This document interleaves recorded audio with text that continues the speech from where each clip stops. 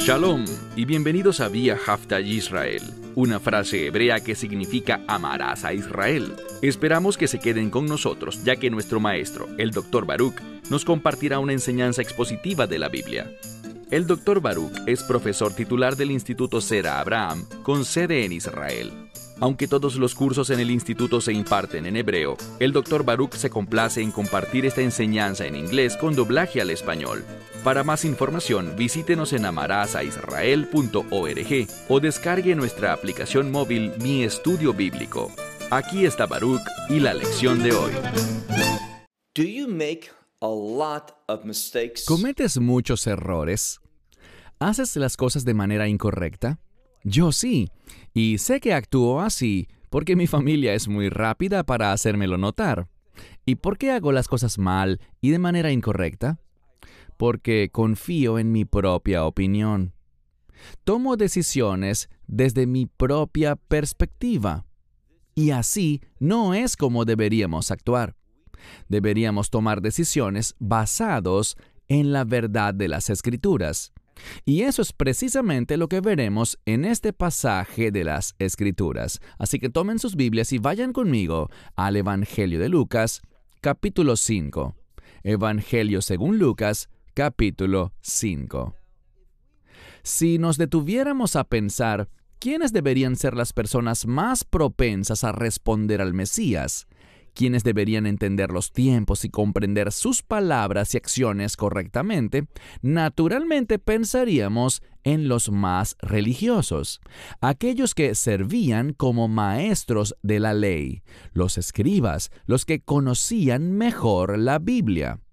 Pero, en realidad, vamos a ver que fue otro grupo de personas el que respondió adecuadamente a Yeshua, a él personalmente y a sus palabras y a su invitación para servirle a él y para participar en lo que él estaba haciendo.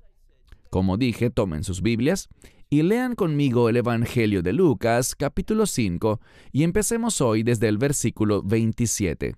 Recuerden, la semana pasada vimos que el Mesías hizo un gran milagro y proclamó el perdón a un individuo, pero fueron los fariseos y los maestros de la ley quienes lo miraron con desprecio. Pero fíjense quién es el que responderá adecuadamente en el estudio de esta semana. Lo descubriremos en un momento. Verso 27. Y después de estas cosas, ¿por qué está esa frase aquí? Es para informarnos a ustedes y a mí, a los lectores, que debemos recordar lo que estudiamos antes con el fin de apreciar y entender correctamente el mensaje de este pasaje final del capítulo 5 de Lucas. Y lo que dice aquí es que después de estas cosas, él salió y vio a un recaudador de impuestos. Un recaudador de impuestos era un colaborador del enemigo. Quiero decir, ellos eran empleados de los romanos. Y los romanos eran el enemigo. Los romanos eran los opresores. Los romanos vinieron y se adueñaron, no según la voluntad de Dios, sino que se adueñaron por la fuerza de la tierra que Dios había dado en pacto a los israelitas. Y por lo tanto, no era correcto que un judío trabajase como recaudador de impuestos para los romanos. Pero eso sucedía. Esto es lo que vemos. Y además, fíjense en otra cosa. El nombre de este recaudador de impuestos era Levi. Levi, o Leví en español, es un nombre que implica que él provenía de un trasfondo levítico. Y debería haber sido alguien que estuviera sirviendo a Dios, pero no era así. Estaba sirviendo a los romanos. Una de las preguntas que deberíamos hacernos es, ¿por qué? ¿Qué llevaría y causaría que un levita se apartara de su pueblo y se uniera a las filas del enemigo? A menudo, las personas, porque están heridas o porque son marginadas, porque las desprecian, sea cual sea la razón, se apartan de su pueblo y se unen al enemigo. Pero entendamos que cuando se les invita a regresar a su origen, puede que sean ellos precisamente los que respondan más rápido. Entonces, ¿qué estaba haciendo él? Estaba sentado en la taquilla de impuestos. Estaba trabajando como recaudador de impuestos. Y fíjense lo que sucede. Recuerden, el Mesías salió y le dijo a él, sígueme. Nada más. Simplemente, sígueme. No hubo promesas de ningún tipo. Fue simplemente Yeshua. Sabemos que, a medida que él viajaba de un lugar a otro, era identificado por su atuendo, su vestimenta. Yeshua era reconocido como un rabino, un maestro de la palabra de Dios. Alguien que, como vimos la semana pasada, enseñaba con autoridad. E inmediatamente, con una sola palabra, sígueme. ¿Qué sucedió? Noten lo que dice la Escritura. Verso 28. Y después de dejarlo todo, esa para mí es una declaración poderosa. Vemos que él lo dejó todo. Cuando pensamos en un recaudador de impuestos, una de las motivaciones para ocupar esa posición era que podían obtener enormes ganancias. Pero él no estaba interesado en lo material. Él era un levita. Tenía un llamado y una designación única para servir a Dios. Y ahora escucha a este hombre, a este guía espiritual, uno que hablaba la verdad del Espíritu. ¿Y qué pasó? Este levita lo dejó todo. Se levantó y lo siguió. Es decir, él respondió no solo a una invitación, sino que respondió a un mandamiento. Cuando vemos aquí que Yeshua le dice, sígueme, él no le preguntó, ¿quieres seguirme? ¿Te gustaría? ¿Sería bueno para ti? Simplemente se lo ordenó con voz de autoridad. Sígueme. Y después de dejarlo todo, se levantó. Y este término para levantarse es una palabra que vemos tanto en el Antiguo como en el Nuevo Testamento, en cuanto a responder a un llamado para servir, para el servicio divino. Él lo siguió. ¿Y qué más hizo? Bueno, mira el siguiente verso, verso 29. Todo lo que se nos dice es que a él se le dio un mandato para seguir a Yeshua. Presumiblemente, él había escuchado cosas sobre él.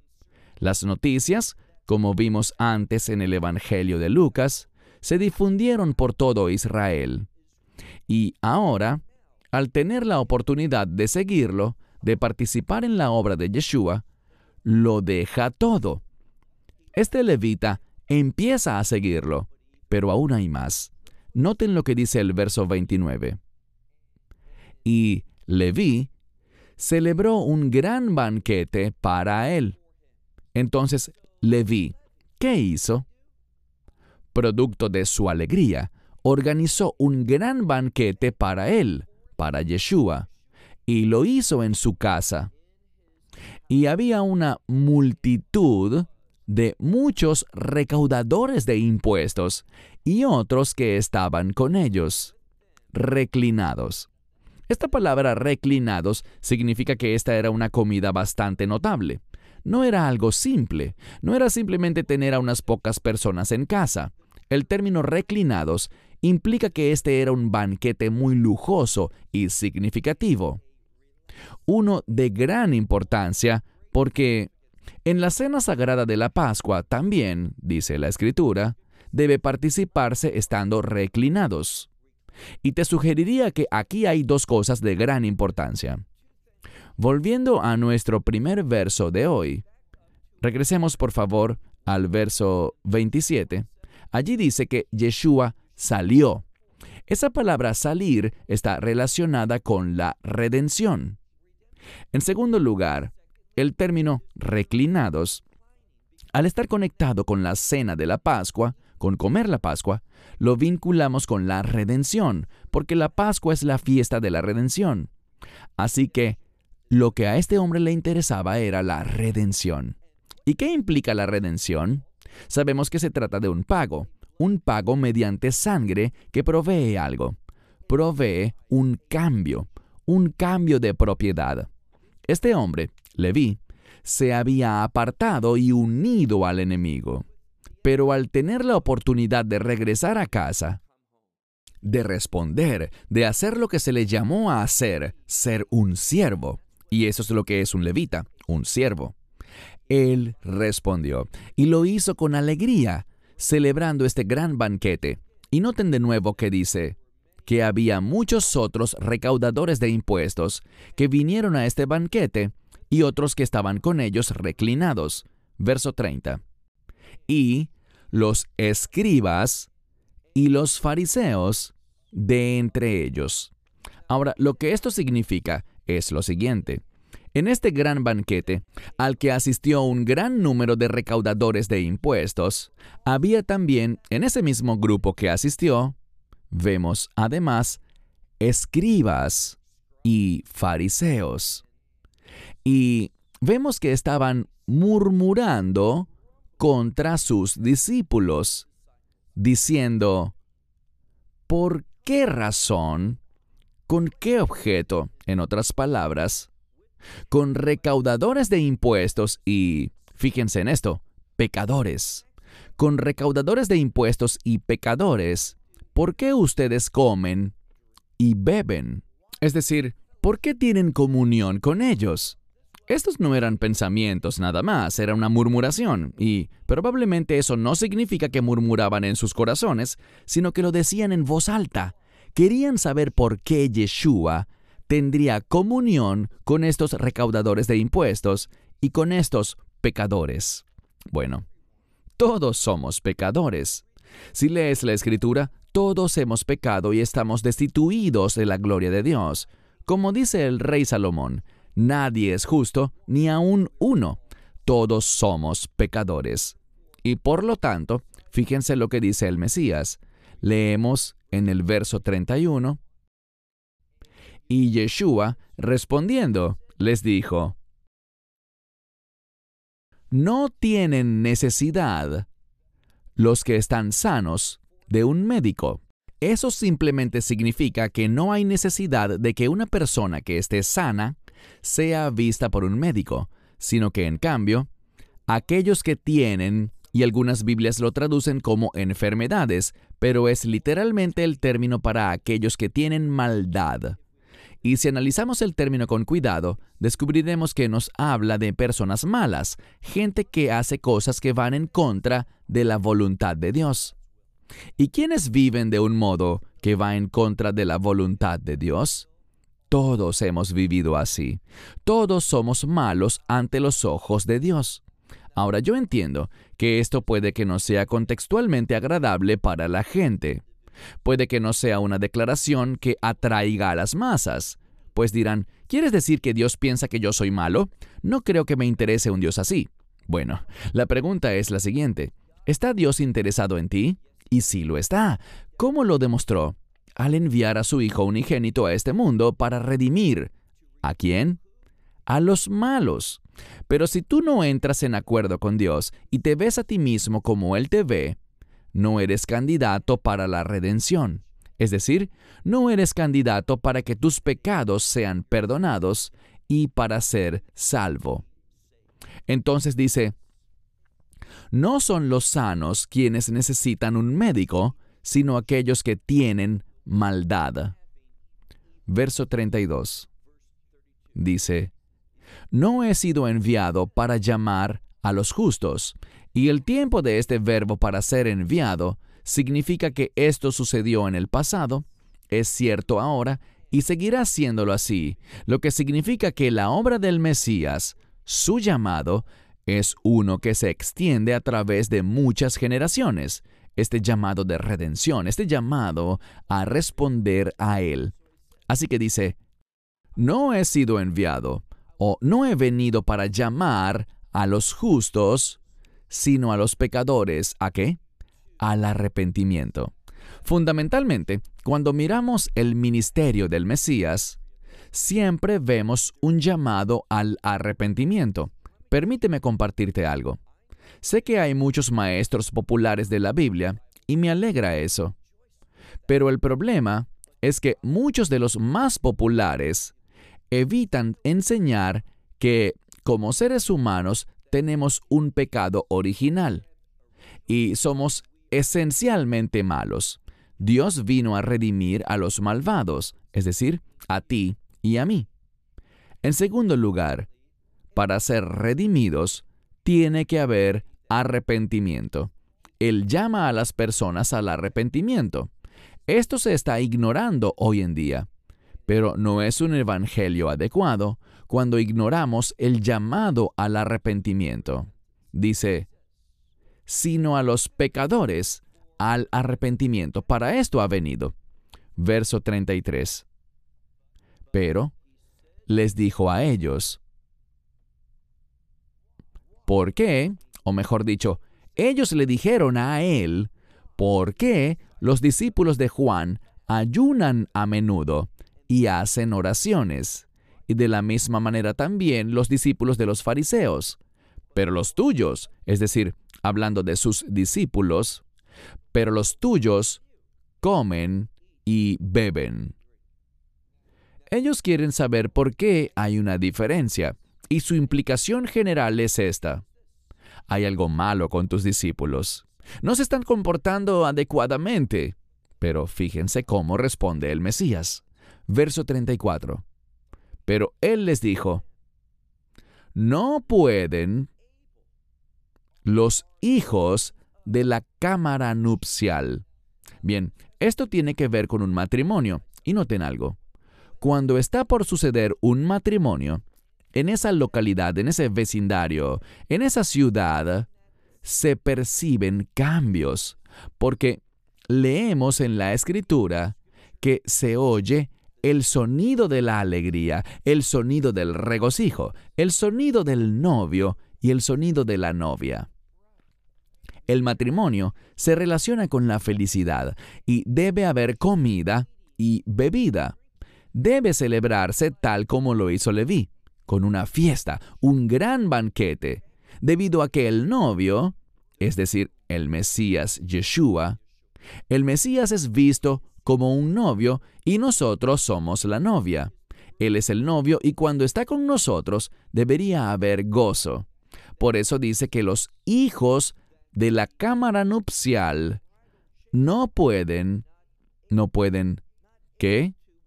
No pueden ayunar cuando el novio está con ellos.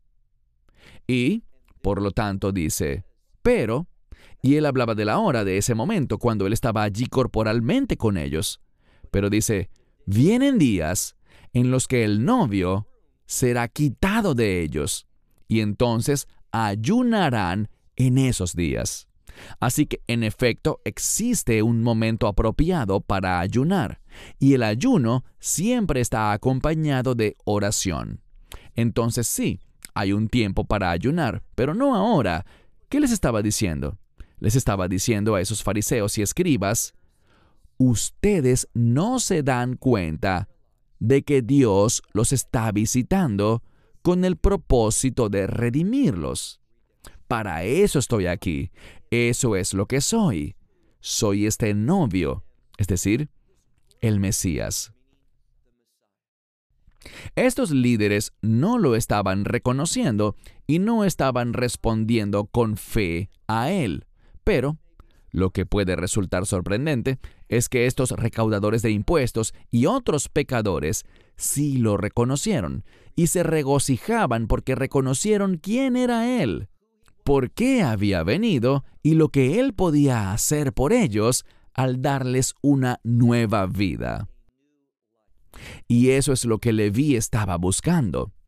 A él no le gustaba ser recaudador de impuestos y rápidamente dejó esa vida cuando tuvo la oportunidad de reconciliarse con Dios y convertirse en un siervo de Dios. Así que ellos ayunarán en esos días. Mira ahora el verso 36. Aquí comenzará a enseñar y usará una parábola para ilustrar esto. Verso 36. Y él les estaba diciendo también una parábola a ellos. Y noten lo que dice. Que nadie pone un remiendo de tela nueva en un vestido viejo. Ahora, él está hablando de situaciones que son de sentido común. Nadie que quiera remendar un vestido viejo tomará un pedazo de tela nueva. ¿Por qué? Sigamos leyendo al final del verso 36, que dice, y lo traduciré literalmente. Pero si no también, ¿qué quiere decir? Bueno, es una expresión que significa, si este es el caso, ¿no ocurrirá esto? Ahora, a menudo, en el lenguaje bíblico y en el judaísmo en general, hay términos que se repiten, y a veces en la literalidad de la traducción resulta difícil de entender, pero este es uno que simplemente significa que si esto se hace, ¿no será este el resultado? ¿Y cuál es el resultado? Bueno, si alguien tomara un pedazo nuevo de tela y lo cosiera o lo parchara en un vestido viejo, ¿qué pasaría? El trozo de tela nuevo haría algo, lo rasgaría, se encogería y alaría el vestido, haciendo que el agujero fuese aún peor. Entonces eso no se hace. Además dice aquí que en cuanto a lo viejo, no es, apropiado. Es decir, no es apropiado mezclar lo nuevo con lo viejo. Porque si haces eso, lo viejo se separará de lo nuevo. Verso 37. Lo que hará a continuación es dar otro ejemplo. Bien, ¿por qué se nos dan estos dos ejemplos? El primero de remendar un vestido viejo y ahora hablará sobre vino nuevo y a la vez sobre odres nuevos de vino y odres viejos de vino. Esta es la enseñanza. Necesitamos comprender que para recibir lo nuevo, tenemos que ser una nueva criatura. Eso es lo que hace la redención. Así que si tienes un parche nuevo, con el fin de remendar lo que está roto, para arreglar lo que está dañado, hay un agujero en el vestido. Entonces, para corregir eso, no puedes hacer algo. ¿Qué no puedes hacer? No puedes tomar algo nuevo. ¿Por qué? Porque tienes que identificar lo viejo. Necesitas hacer que eso que es nuevo sea ¿qué? Sea la solución transformadora que logre convertir lo viejo en algo apropiado. Pero vemos la segunda cosa. Para que haya vino nuevo, ese gozo, porque el vino es sinónimo de gozo en la Biblia, noten lo que dice aquí, y nadie pone vino nuevo en odres viejos. ¿Por qué? Porque si no también, es decir, si hicieras esto, ¿no sería este el resultado? Que el vino nuevo haría estallar los odres viejos. ¿Y qué pasaría? Si esto ocurre, entonces eso causará un derrame y los odres se destruirán. Sino que el vino nuevo se coloca en odres nuevos. Entonces, ¿qué vemos? Bueno, el mensaje del Evangelio debe ser comprendido en los términos del Tanaj, el Antiguo Testamento. Si tomas el mensaje del Evangelio y lo separas de su contexto original, será rechazado. Necesitamos entender que el Evangelio no es algo completamente nuevo. Son buenas nuevas, es un nuevo pacto, pero está conectado con el pasado, con las profecías pasadas, las promesas pasadas de Dios. Sin embargo, si estamos tratando con ese Evangelio y lo recibimos, y al Espíritu Santo, debemos ser ¿qué? Debemos ser una nueva criatura. El Espíritu Santo, para que pueda morar en nosotros de esta nueva manera, debemos convertirnos en una nueva criatura en el Mesías. Por lo tanto, El Evangelio debe presentarse a Israel y a todas las personas en su contexto original, como el cumplimiento de la profecía bíblica, como lo que la Torá debe llevarnos a concluir. Y por eso es tan peligroso que hayan personas que pretendan desvincular el Antiguo Testamento del Nuevo Testamento. No hagamos eso. Eso es lo que está diciendo ahora en cuanto al vestido viejo y al vestido nuevo. Antes bien, con el fin de recibir la salvación y con el fin de recibir el Espíritu Santo, debemos convertirnos en nuevas criaturas. Y eso es lo que hace ese vino nuevo. Hace que seamos regenerados y nos convirtamos en esa nueva criatura, gracias a lo cual pertenecemos de una forma nueva, mediante un nuevo pacto, pertenecemos a Dios, al Dios del Antiguo Testamento. Porque, como dice la Escritura, Dios es eterno. El Mesías es el mismo ayer, hoy y para siempre. Pero para que Él entre a nuestra vida, debemos ser nuevas criaturas. Así que, vemos estos dos ejemplos de un vestido viejo y la solución, una solución que debe presentarse dentro de los términos del Antiguo Testamento. Pero si vamos a recibir la bendición y al Espíritu Santo morando en nosotros, debemos ser transformados y tenemos que ser regenerados y convertirnos en esas nuevas criaturas, esas criaturas de reino. Son las palabras del Mesías.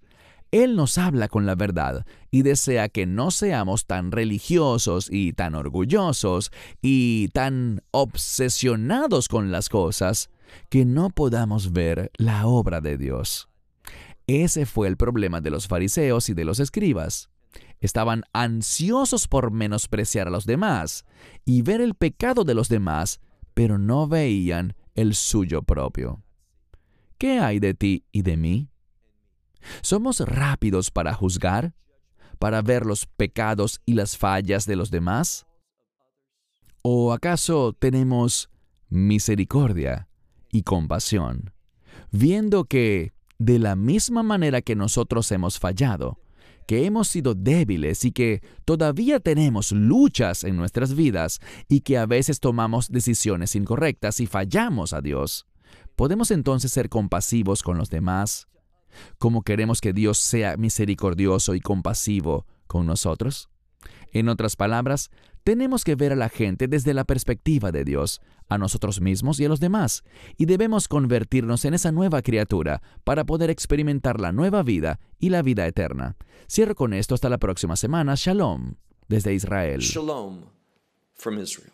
Esperamos que te hayas edificado con el mensaje de hoy y lo compartas con otros. Te invitamos a seguir nuestros estudios cada semana por este canal y por el portal de YouTube de Amarás a Israel. También puedes descargar nuestra aplicación móvil gratuita, Mi Estudio Bíblico.